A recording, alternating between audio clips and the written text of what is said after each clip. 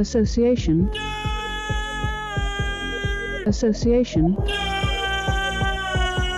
Association.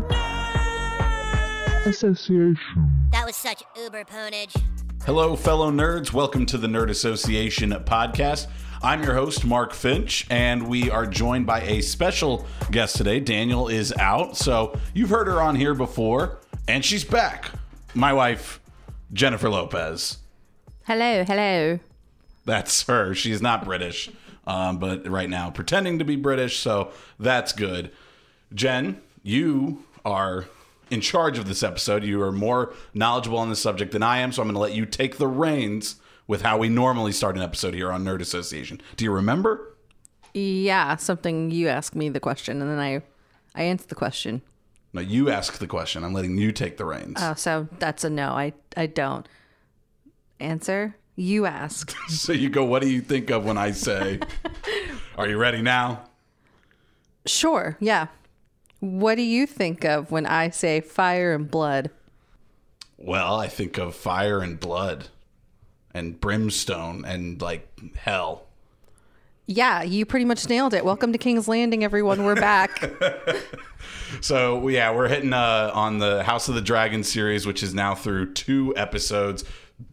Pretty much exceeding expectations as far as, like, viewership went. I think that's where it starts, is like the huge success this has been, because the end of Game of Thrones really left a bad taste in a lot of people's mouths. So there were people weren't really sure what they were going to think of this. Should I check it out? I still really like it. It still looks really good. Okay. And then boom, 10 million viewers for the first episode. HBO releases numbers for the second episode, 10.2 million viewers. So it goes up a little bit, and they've already greenlit it for season 2. So I would say from like a metric standpoint, it's blown away my expectations of how many people would watch it. I think a bad taste in people's mouths is putting it lightly. I would say people were actively boycotting House of the Dragon just based off of what happened with season 8, arguably season 7 as well, depending on how in the Thrones verse you are. So where were you on it? Because I know. Why am I asking? You're my wife. You were very excited for it. You were ready for it. You almost wanted to have a party, but we didn't quite get that done because of a mishap with trying to mount our TV. So instead, we watched it just you and me. But you were ready for another round of Thrones lore. Absolutely. I've been ready since pretty much the end of season 8 for something else, because I know how good the material is, the source material from George R.R. Martin. In between season 8 and now, I read the Dunk and Egg novellas. I've read The Fire and Blood, World and Ice of Fire. So I'm in it as much as you can be at this point. And I was confident, since Dan and Dave were not having any part of this. And, you know, they got a lot of like the old hitters back. Miguel Sapochnik, who was in charge of directing some of the best Game of Thrones episodes. Ryan Connolly, who is very, what's the word I'm looking for? Him and George have worked really closely on this. Almost like a George R.R. Martin scholar. Yeah, so the show is in good hands. I was really excited about it. I remember even pre-House of the Dragon where they were... So I remember when they were doing the old Game of Thrones premiere, which was going to be... pilot is the word I'm looking for the not House of the Dragon, for the old Valyrian show. Okay. And it was an utter disaster, apparently. So they scrapped the entire project. I'm pretty sure they were at millions in at this point. So the fact that HBO had the balls to do that and move forward with House of the Dragon, that made me confident that this one was going to be better. Well, that's good. And so far, so good. It looks like it is better. And that's where I think, the next part of like expectations and where they met. When you look at the show, one thing I think you knew going in that was going to be great was it was going to look right. They never really lost that part in Game of Thrones. The dragons still looked good. The action was still shot really well. Huge, expansive shots of King's Landing. And really, last time we saw King's Landing, it was burnt to the ground by not these dragons, but other dragons. And now we get to see a younger King's Landing that is very much not in rubble and actually being built up at the midpoint of the Targaryen reign. Is that about right? Where are we? Yeah, we are post the height of the Targaryen Empire. Well, not empire, but the Targaryen reign in King's Landing. We are, oh gosh, no, 172 Yeah. before Daenerys. So we're about 4 or 5 generations into the Targaryen line at the moment. As we said, you were very excited for it. We turn on that first episode, and what do you think as you see it? I had predicted that the very first shot was going to be calm, serene place, and then a dragon shows up. I was a bit wrong because we got a lot of exposition at the beginning, and then we got that shot. But as you were watching that first episode, was there a sigh of relief that it kind of met expectations and everything was looking pretty good? Yeah, absolutely. Back to what you said before, like you feel like we're back in it and the look of the show meeting expectations. It definitely does feel a little bit more heavy on the CGI. Like we're relying on that to do a lot of the heavy work here. Obviously, they have some of the same practical sets as they do in Game of Thrones, but we're already working with such a different budget for the first season of House and the Dragon and in Game of Thrones that I don't mind so much, and it pays off in ways. Sometimes when you see an effect and you're like, well, I don't know, but then you get like, well, people who are fans of Game of Thrones and the novels, you get rewarded by seeing that first opening shot of Harrenhal and just like the absolute like expanse of what that means to the moment that we're reintroduced into this world and what it means for just people who have been like really excited to see George's full vision come to life on screen. Although I would have liked to be right with the very first shot being that of a dragon swooping in and kind of breaking up a very serene image. Well, you just like being right. That's true. I do like being right, which around you I never am. So I think though it really benefits from giving that little bit of exposition, because going in, the layman person knew that, like, okay, it's a prequel, it's House Targaryen because it's House of the Dragon, I get it, but not really. Like, it's not like I know all the way back. It's not like you can just start this and I'd be like, oh, it's King, what's his name?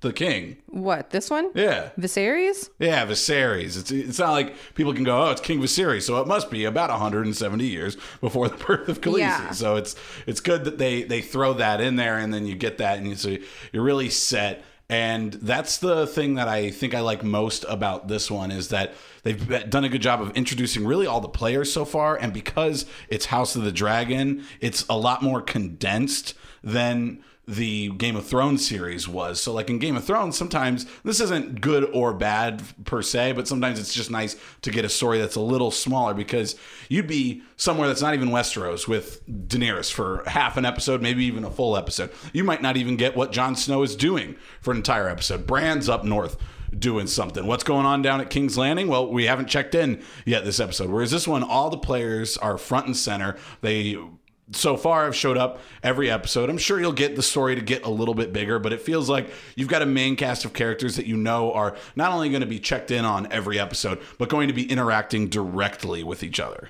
Yeah. And I didn't really think about this until now, but yeah, it was exposition heavy in that first opening shot. But, you know, in the main Game of Thrones series, we know Daenerys and we know her brother from the first season. But we don't meet another Targaryen. We hear about the Targaryens. Except for Jon. Right. Except for Jon. I'm not. Anyway. The rightful heir to the throne. I don't want it. So we don't get to meet a lot of Targaryens. We don't know much about their history unless it's being told through, what other people have learned in their history lessons, like Tyrion and Sir Barris and Selmy. So we get a lot of secondhand information from them. But being introduced to the Targaryen family proper, I think was really important just to get into the headspace of, okay, this is, like you were saying, about an isolated family and the dramas and political turmoils going on at that time. So the stage is set. We have some exposition. We see the dragons. We know it's the Targaryens, and then we get into that episode. So I think now is kind of the appropriate time to get into, as I mentioned, we're 2 episodes in. So spoiler alert now for 2 episodes into House of the Dragon. I know how people get about their spoilers. If you haven't seen the second episode, go watch it. Pause this. Go watch it. Come right back. Listen to the rest of it. Spoilers for Game of Thrones too. I've seen some people online who are starting House of the Dragon without having watched Game of Thrones. Bold. I suppose you could do it, though. I don't think there's any... So far, there's nothing... You get more if you know the story of Game of Thrones. And like for somebody like you get a ton more if you've read the books as well. But I think it's a contained enough story. I mean, it's so far back that it's not like any of the characters. Some of the names, the last names of these characters are there. In the first episode, we hear a Baratheon mentioned. That one stood out to me the most. But I think you'd be fine to do it, but you're probably go watch Game of Thrones first. So I guess spoilers for both. Watch Game of Thrones, get familiar with the world, and then get ready for Fire and Blood to reign. Moving into the first episode, one of the things that I thought was funny was the Friday before it premiered. It comes out on a Sunday. The Friday before it premiered, there was an article trending on Twitter that said, new creators of House of the Dragon say that it's going to tone down on the violence and nudity that was sort of a mainstay, especially in early seasons of Game of Thrones. And the violence pretty much stayed throughout, I would say. They started to get less and less nudity as time went on because they knew they had people, so they didn't need to trick anybody into watching with... Boobs, I guess, yeah, is the way to put it. That's, yeah. I was trying to be more eloquent, but, well, here we are. And then the first episode, I don't think lived up to that at all. I think this is less nudity and less violence. It was pretty violent and visceral in some of it. I think someone forgot to tell HBO Max's PR team what that first... I don't know if they got to see the premiere before everyone else did, because they did look kind of silly post premiere. That was like the push, like I said, of the weekend of. Right. That it's going to be a little different than what you expected from Game of Thrones. And I will say this, once you get into the second episode, that does seem to be maybe that is where they're going. Right. But the first episode has a castration, a very gruesome birthing scene, a jousting tournament that turns into chaos where somebody just axes a guy's head into mush, and the little caretaker guy throws up in the background of the picture is the foreground of the image is somebody's head getting smashed in. There's a lot of Daemon having sex with with what's her name? Mysaria. Something like that. But yeah, and then there's almost like an orgy scene too that Daemon is a part of as well. So when I saw that, I was like, this doesn't really seem like it's toning down on that. But the second episode does look like it's going more that direction. We'll see as the rest of the season goes on. The darn news media, how pesky they can be. People in the media. But I think they took either a soundbite or just a portion of what was being said and then ran with that as all the headlines, which I think caused some of this confusion. I think it was more in the intent that there's going to be less senseless violence and nudity. And I mean, there's an argument to be said about how much violence in this premiere was necessary. But I think once we get a broader scope of what the thematic through lines for this season are, I think we're going to really understand why those were vital, or not even vital, why they chose to show what they did that first episode. You mentioned themes. It appears that the biggest theme of this is going to be lineage and who's in line to take the throne. It opens in that expositional scene with the former king basically saying he's not keeping it in his direct bloodline by not giving it to his daughter, who's Wait, I know it. Rhaenys. Niece. No. Rhaenys. Yes. Yeah. Rhaenys, I got it yeah. right. It's Rhaenys, but it's Rhaenys? It's his Is this a granddaughter. Reese's conversation now? Kinda, yeah. But it's his granddaughter. It's not his daughter. Either way, he gives it to her cousin. Yes. Which I guess would be his grandson still. Yes. But is she the eldest? So is that why it's Yes, passing over she- somebody? But yeah, so we get that, and that basically looks like, yeah, a female would be next in line. He goes ahead of that, sticks with tradition of going with a man to take over the throne, and then at the end of the first episode, jumping ahead a little bit, but King Viserys, these names, man. Viserys. Viserys? That's how I say it, yeah. I'm trying. I know them, but I don't know how to pronounce them, if that makes any sense. Gotcha. So Viserys, he then names his daughter, thus jumping over what it would look like. Was Daemon actually the named heir to the throne before No. he did? So he had not named an heir. No, he Because had. he was still attempting to have a son. Yes, he had famously not named an heir. So when Daemon's walking around talking about how he's the Prince of Dragonstone, no, he's not. No, he's not. He's just being Daemon. No. Silly old Daemon. But also, girls rule, boys drool is going to be a big theme for this entire show. But also, like, doesn't really seem like girls stick together.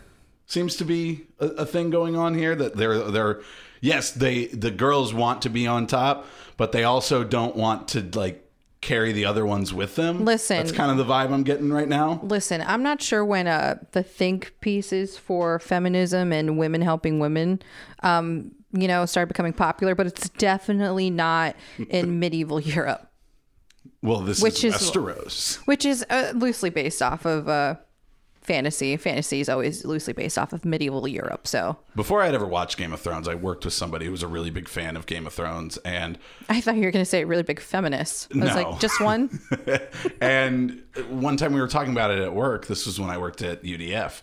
And so it was just a random day and we were talking about it. And you know, when you work, like, if you ever worked a retail job, you kind of have like conversations throughout the day that like get broken up by customers coming in and stuff. So it was one of those types of conversations. And at one point, I like said that it was medieval Europe, and that's why I don't really watch the show, because I'm not really into like period pieces with that kind of stuff. And then later in the day, she like came up to me and was like telling me about how it's not medieval Europe, it's Westeros. And so now you, a big Game of Thrones fan, does say that, and now I'm confused. I don't know which it is. It's medieval fan. It's I know. I'm basically what I'm saying is I was right 7 years ago. Now, I will say, there are moments where people want to be like nitpicky, like the tourney, for instance, like that was way too big, or that wouldn't have been done that way, and blah blah blah. And I'm like, okay, we're missing the forest for the weeds here, because it's Westeros. It's a fake fucking place. It's not real. Ultimately, it's not real. Yeah, should we maybe be concerned that There's dragons. that there's like there's just like commonplace incestuous marriage going on? Sure. Did I love the Danny John link up? Yes. Would I like want that to happen in real life? Probably not, but it's okay because it's not fucking real. So there you have it. You heard it here first. Game of Thrones is not real. It is not a documentary series. We mentioned the tourney. I think that's kind of the focal point of the first episode.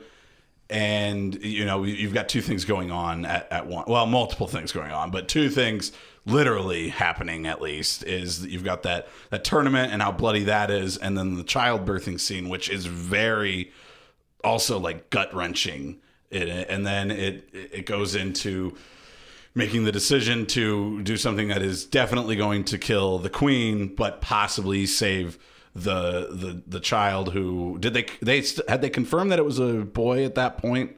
Not yet. They were just saying But he to save the child, we're gonna have to do this weird sort of new procedure that we developed at Old Town, and we're basically gonna carve your fucking wife open like a ham and pull that baby out, which Viserys Viserys makes that decision. And I don't know. It's basically a primitive C-section is the kind of the idea we're given. Yeah, and to me, the Maesters were kind of sitting on that one for a little bit. I feel like we should have sped up that process to get there. But when he's in that moment, especially given what we learn later on, you kind of have to kind of sympathize with him a little bit. I think. I'm always of the belief that like in order to really understand what someone's thought process is, we have to kind of withhold our judgments until we learn the whole story and sympathize with that person. So, I mean, if you were in his shoes and it was your wife, it's a really easy decision to say, well, I'm going to save my wife in this moment. Of course, I love my wife and I respect her wishes, and I'm going to consult her. But in this instance, she's already made it very clear that she's not going to be having more children with him. And in his opinion, or his strong belief, is that the world is relying on this Targaryen dynasty to last until the long night comes so we can save the world. So for him, it's a very difficult decision and it's a very painful decision, but ultimately I think it's a pretty easy decision once you boil it down. So that's truly the idea, is that because they have dragons, they should be able to combat whatever the long night is going to offer when the time does come. Which is interesting because he does say that a Targaryen must be seated on the Iron Throne. Now, when we get into Game of Thrones proper, I'm not sure how true that statement is anymore, unless there's some clarification from George R.R. Martin about, the books ending versus, he's already said that the books are going to end much differently than the original show did. But for the sake of this series, if we're to believe that this is canon, then it sort of changes how like this prophecy is interpreted, right? Mm-hmm. So is it just a Targaryen being on the Iron Throne? Because then Viserys says like dragons aren't a power that man should have ever been dealing with in the first place. It's a power beyond our control. That's what caused the doom of Valyria. So yeah, we need dragons to fend off the long night and save the world, but we cannot control this power. So it's kind of a double-edged sword here. And I'm not sure exactly what he wants. Because, and a big thing for him is, well, one of his like monikers is that he was the last one to ride Balerion the Black Dread. So he technically is a dragon rider, but not in the true sense, because he rode him once. And we have not seen him interact with the dragons at all. No, he does not fuck with them. He's like, they can stay in the dragon pit. Rhaenyra, go have fun. Ride Syrax or whatever, but it ain't for me, bruv. So that's where the king stands on that. While the birthing scene is going on, as I mentioned, we have the tourney with the jousting. And this is where you get introduced to a lot of the characters that I think are sort of going to like be used later. And the one guy who unseats Daemon from his... Criston Cole. His... Criston or Crispin. Crispin? What, is there a joke there? I don't even know. Yeah, that's what in the second episode on the bridge goes, Daemon says, "Oh, Crispin, was that your name?" And he goes, "Criston Cole." You might remember me from when I unseated you on that horse. Yeah. So he does that. So we get introduced to that character who's clearly going to, I think, going to have a little bit more. You wouldn't spend this much time on him, but he's kind of in the background right now. But that scene really helps you kind of know where the power dynamics lie, is that Daemon's definitely a capable soldier, but he clearly has a lot of power behind him that allows him to kind of do whatever he wants. And that's kind of what he does as a member of the City Watch. You also get a scene where they castrate a guy just because he can. And I think there's going to be, I guess this is looking forward a little bit, but I think there's going to be some comeuppance for him, that if the dragon's not around, if he's not surrounded by his men, that he might not be the greatest warrior that he might in his own head think he is. Well, at the tourney, he paints the perfect portrait of the petulant prince. comes Right. in with all that. His armor is so intricate. It's got all these moldings on it, and all the other guys are in like the Spirit Halloween night costumes, and his is so perfect, and he still loses. Yeah, perfect, pristine. He makes a dig at Otto, not once, but twice. He shoves the kid away, who hands him the new jousting spear. What are those called? I think it's just the spear thing? Yeah, the stick. That has a name. Whatever. Yeah, it's got a name. The big pointy sticky hit the shield thing. I think that's it. Good job. You're welcome. But we learn a lot about Daemon as a character. We learn about his temperament. We learn from Rhaenys that, yeah, this is a peaceful time, but this tourney is just like devolving into nonsensical violence because none of these guys have seen a battlefield in the last, like a real battlefield in like the last 50 years. So they're primed and ready to go, and we're going to spill some blood. So tensions are rising in the tourney, but also just in the climate of Westeros. There's a little bit of civil unrest, Yes. along with unrest just amongst the varying powers across, which we get into in the second episode as well. We're all getting antsy. Viserys is also famously really bad at making decisions. I was going to say he seems incapable of handling many factions, almost warring with each other. Correct. He's never quick to take any particular stance. Ultimately, that is, it's being set up to be part of his downfall. So we're sort of in that. We're in limbo right now. It's a very, very vulnerable state that the monarchy is in and that King's Landing is in. The rest of the first episode, I think, does a pretty good job of setting up that Daemon's the bad guy, and I told myself I wasn't going to be the fan of the bad guy again. It helps that I don't like Matt Smith's face to start. Okay, but so I've seen such division on this. Either he's super, super duper hot, or he's like a troll looking doll. I don't know. I don't know, but he looks good. He looks good in that blonde wig.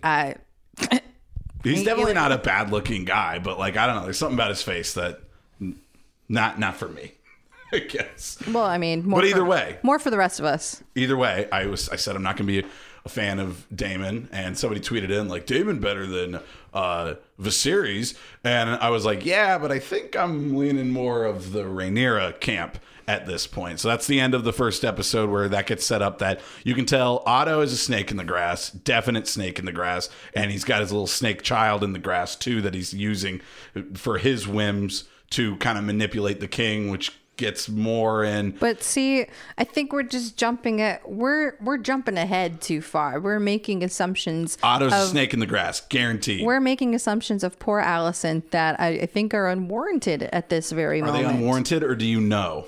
No, I genuinely feel that Alicent is misunderstood in some regards, but with definitely with the first half of this season, we are getting the Rhaenyra highlights reel. She's coming in on dragons multiple times an episode. She's being just an overall badass, putting Otto Hightower in his place. She's emasculating Daemon and Otto in their little confrontation. We sympathize with her because now she knows the secret. She feels the weight of being potentially the first queen to ever sit the Iron Throne. Her aunt sucks and is mean to her. Again, we disagree on that, but You don't think the aunt is mean to her? The aunt is just trying to just give her a dose of a reality check. She's kind of sitting there, not on her high horse, because she's obviously feeling some type of way about not really being involved in those small council meetings, but she's listening and absorbing a lot, and she's she is cashing in her chips before, I don't know, I'm really bad at metaphors. Essentially, she's getting ahead of herself. Sure, she's putting the cart before the horse. Maybe that's the one you were looking for. Yes, cart before the horse. Yes, that's cart the one. Before the dragon. There we go. Cart before the dragon, and then the dragon sets it on fire. Anyway, so she's getting ahead of herself. Sure, she's been named the heir apparent. However, ma'am, everyone is pushing Viserys to remarry. Everyone is saying that he has to populate the Targaryen line. So how long realistically is that going to last for? And ultimately, even if he didn't have any kids, Rhaenys knows firsthand that they will not put a woman on the Iron Throne if they have any say about it. And all that stuff you just said brings us to episode 2, unless you have more to say of Daemon absconding with a dragon and his mistress because he's all upset that his brother named his daughter the heir instead of him. But again, that still brings us to what's going on in episode 2. I will say naming Daemon the bad guy is easy right now because him and his gold cloaks just kind of walk through King's Landing pointing at people and then chopping their dicks off. So he it's also really... has a dark dragon in the second episode and sits upon like a brimstone dragonstone. Okay, like I said, it's very easy to paint these portraits 2 episodes in. However, we see with conversations with him and Viserys in the throne room that there are very deep familial bonds here, and it's not as simple as he does it with Corlys in the second episode too. He Yeah. says, "I will speak of my brother however I want. You will not." Something of like that nature. well, like for instance, he goes, why do you think I act out this way? You sent me away for the last 10 years. I've been wanting to be a part of this council, like in a very in a way that's important to you and that's protecting you, and yet you shun me. So there are definitely reasons for the way he acts. Are they valid excuses? No, but we can again sympathize with this character. So not wholly bad, not wholly good, just like any of these characters are. Daemon, bad guy. That's how you feel in episode 2. In the middle of the episode, Otto comes in and says, "I called an emergency council meeting with the king, the small council." And he's like, "What for?" And then they quick cut to the council meeting. And I, like, in my head, I immediately go, okay, what did Daemon do? And then it is Daemon. He came back and, okay, maybe he's not a wholly bad guy, but as an adult, you can't just act like a petulant child all the time and maybe like, whoa, he's misunderstood. No, that's true. However, that letter, chef's kiss, so good. Listen, I'm gonna take it's almost funny. I'm gonna take another wife, which is kind of like even though they marry their sisters, a little bit of a taboo taking on like multiple wives at this time. I'm gonna take another wife. I knocked her up. She's super, super low born. Also, I stole an egg. I'm getting married. Come visit. It's in 2 days. Get on your dragon and fly here, you coward. Like I said, that's almost like sitcom writing at that point. Like, your dumb brother has just meets this girl and decides he's getting married, even though he's already married. And he's like, "Come to my wedding. It's in 2 days." Yeah. I mean, an Otto calls it out. He calls it as it is when he gets there. The mummers farce. What is this? This desperate plea for attention from your brother is going to wind up with bodies on the ground. And I will say, like, again, there are maybe reasons for this, valid excuses. No. Daemon is constantly playing at this game. He has to know the stakes, right? But does he really understand like the importance of like his actions long term? Probably not. He's not really considering when he sends that letter what this is gonna politically for him, what this means and what it means for everybody else, because like, I mean, whispers about what the royal family's doing would get noticed, especially if, I mean, it ends up being a pretty high profile thing because of what Rhaenyra does too, where she takes her dragon and goes back. I mean, that has to be, you can't just fly Cyrax away and people don't notice in King's Landing, right? I would assume. Right. Well, it's interesting because, he was tied up with, tied up with Lord Strong up in the small council room, talking about getting married to 12-year-olds and stuff. But he doesn't realize that Rhaenyra's gone until she gets back. So kind of sneaky about it. And Damon is able He to is kind of a bumbling, I used that term earlier, sitcom. He's kind of a bumbling sitcom dad. Yeah. And Damon's able to steal the egg. And everyone's like, how is someone able to steal an egg from the dragon pit without anyone fucking knowing? And then you're like, oh, well, it was Damon. They're like, oh, okay. that tracks then. Maybe he'll get married, but see, the problem is he already has kids, and who he's marrying clearly don't already have kids. But I was thinking, like, can we get like a Brady Bunch Targaryen situation? Yeah, and they're all inbred. Here's the story of a brain dead king Wait, who was raising up a very lovely daughter. no. So is Damon Marsha? Would Damon be Marsha in this situation? Is Damon He's Marsha got the Brady? hair. Yeah, he does. Calling it now. Damon is Marsha Brady. There we go. Damon is Marsha Brady. No other context. Hashtag Damon is Marsha Brady. Make sure you tweet that out. So even though it's the second half of the episode, it's kind of split into two types of conflict about the king taking another wife and Damon taking another wife. Actually, I guess is sort of the other conflict. But since we're on that point, let's wrap up what we're talking about there. Otto goes with the King's Guard to go get it. When they draw the swords, that's the best shot, non-dragon shot of the first two episodes, I think, where they kind of go over the shoulder of Damon after they pull the swords and he's pointing it at Otto. That looked amazing. That whole sequence is beautiful. That is like top Game of Thrones, like iconic imagery with like the smoldering Dragonstone in the back. Then we see Caraxes. We hear Caraxes, and then we see Caraxes. And then obviously like the palpable tension. And then Rhaenyra and Syrax kind of breaking the cloud coverage. And that, I mean, my breath was taken away. I was like, this is fucking awesome. The dragons are kind of like a DJ bass drop, because they make a little noise before they get to that point. Oh yeah, they're always heard before they are seen, and it's a drop the mic moment. It's as soon as we dragons come out. What am I gonna do with this stupid little sword? Yeah, Otto's sitting there like, well, I guess this is between them now. He realizes that it's once Damon's dragon comes out that Otto's like, yeah, he even like almost scolds the King's Guard. Yeah, he's like, just sheathe your fucking steel. Just put it away. I mean. But then Rhaenyra comes in with Syrax, and Syrax. Whatever. I don't know. I think Reeser told me it was Syrax. Now you guys are confusing me. Maybe. I don't know. He could be right. I'm a growing boy with a developing brain. You can't pull me in different directions. Oh. Can't I? Me? Oh my gosh. You're going to be like our pseudo custody battle, me and Reeser. Between Game of Thrones knowledge. Yeah. And you guys are going to tell me different things. Yeah. The greens and the blacks.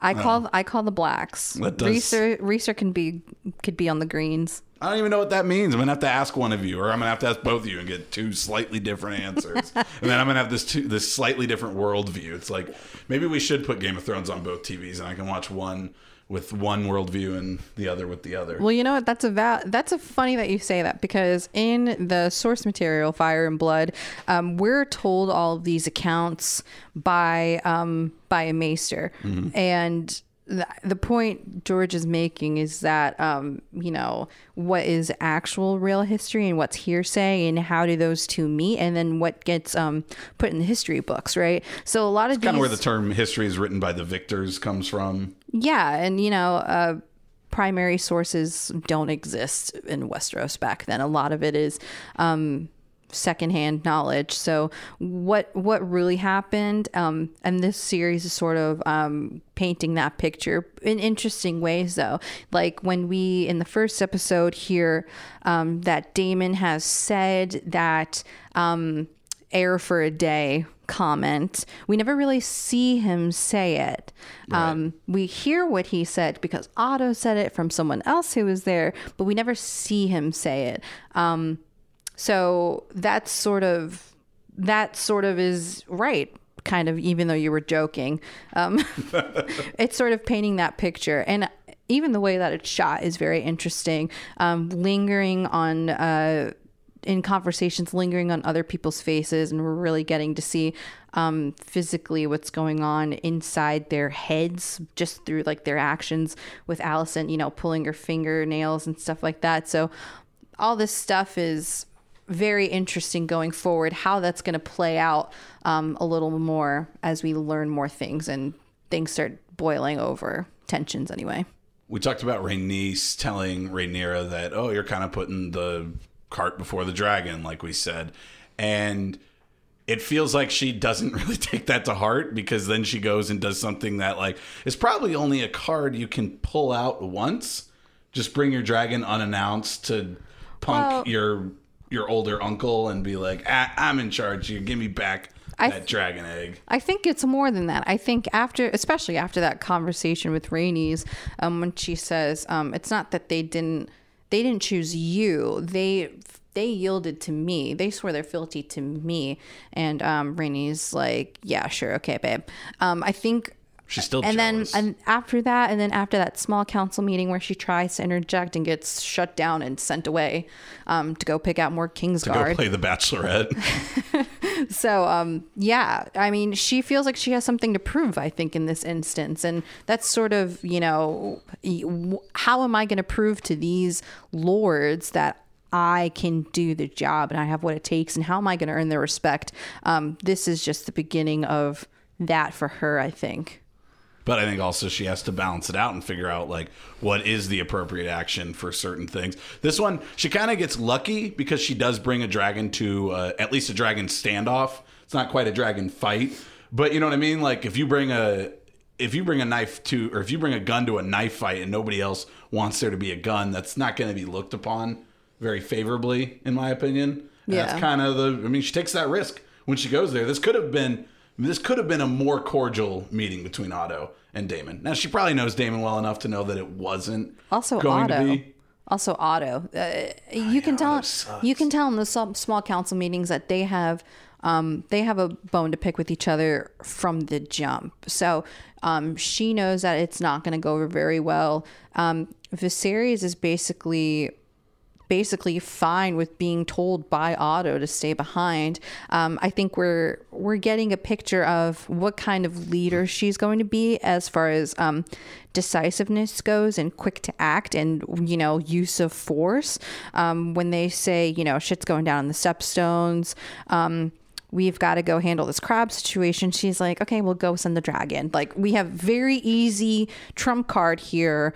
Let's light their asses up. Now, it's one way to handle a situation, of course. It's better than not handling the situation at all, which is what her father is doing at the moment.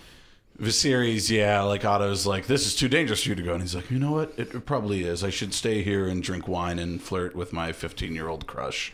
Yeah. That's actually what I would rather do. You're correct. And that happens to be your daughter as well. Thank you for sending her in to console me. Yeah, that's what I would do too. Console me, I guess. Yeah, Otto's like, hey, I'm going to go deal with this. Maybe you should like wear your mom's dress and like go flirt with the king. Sit in front of a fire and see if sparks fly. He's so great. What great parenting on both accounts, honestly, from everyone. Great parenting all around in Westeros. So this episode, yeah, that's the other half of it, is it increases that tension that I think is starting to build for the king, that he's like, I kind of like this girl. She's being very kind. She has some way to relate to him because she lost her mother. He lost the mother of his children, and they're relating with that. And she's super into my action figures, which is even though they break one, but then she gets it fixed. Oh my god, she fixed it! Which a great metaphor, by the way.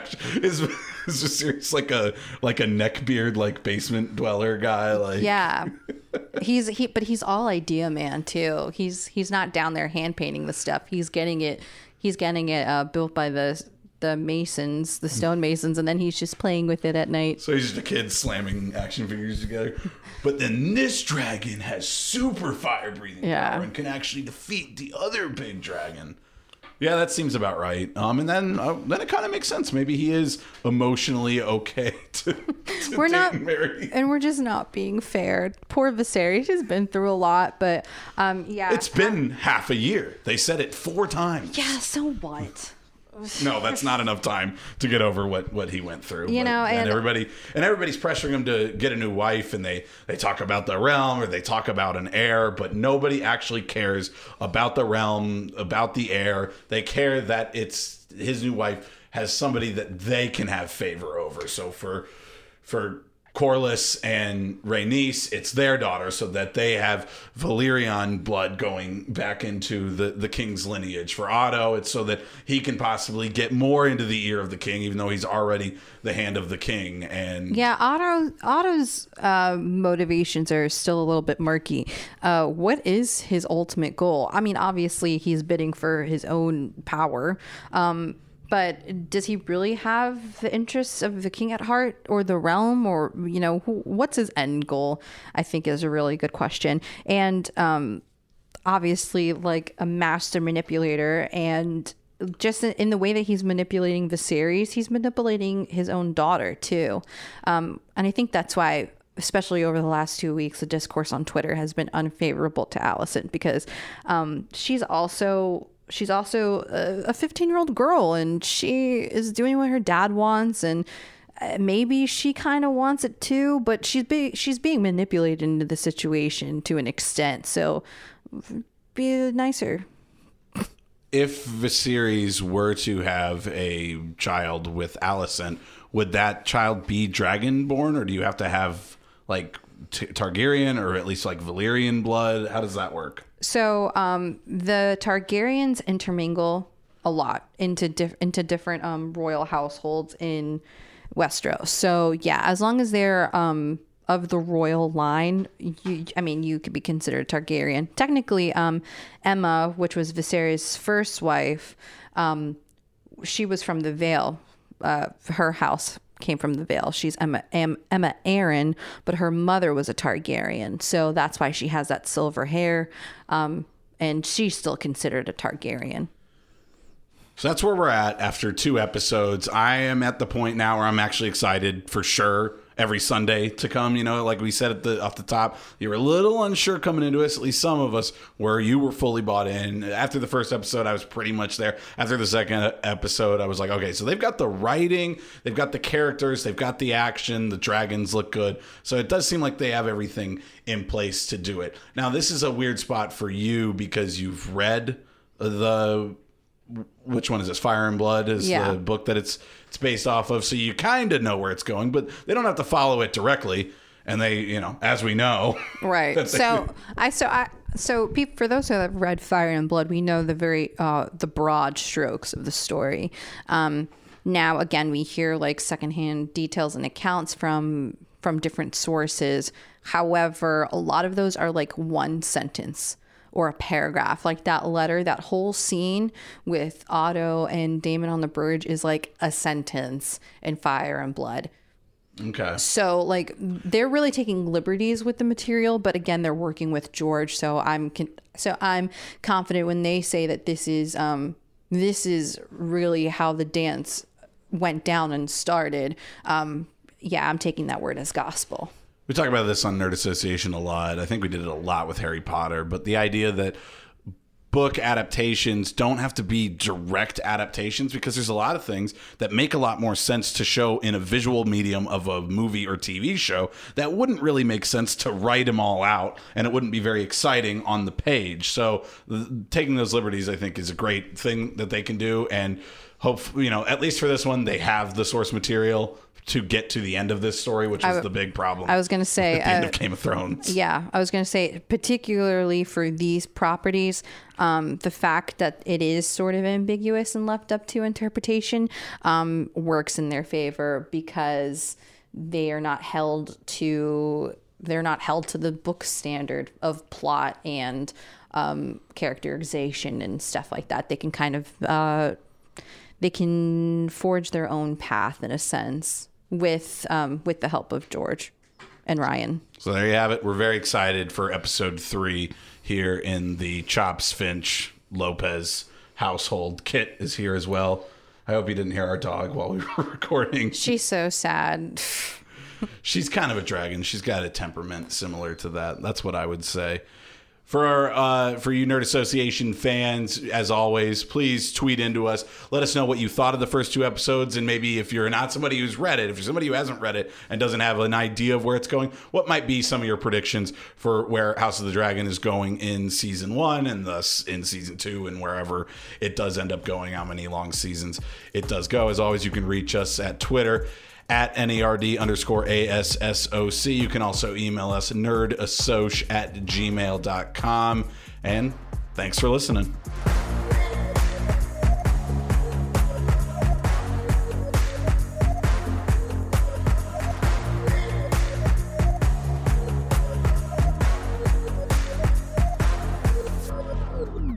Dracarys.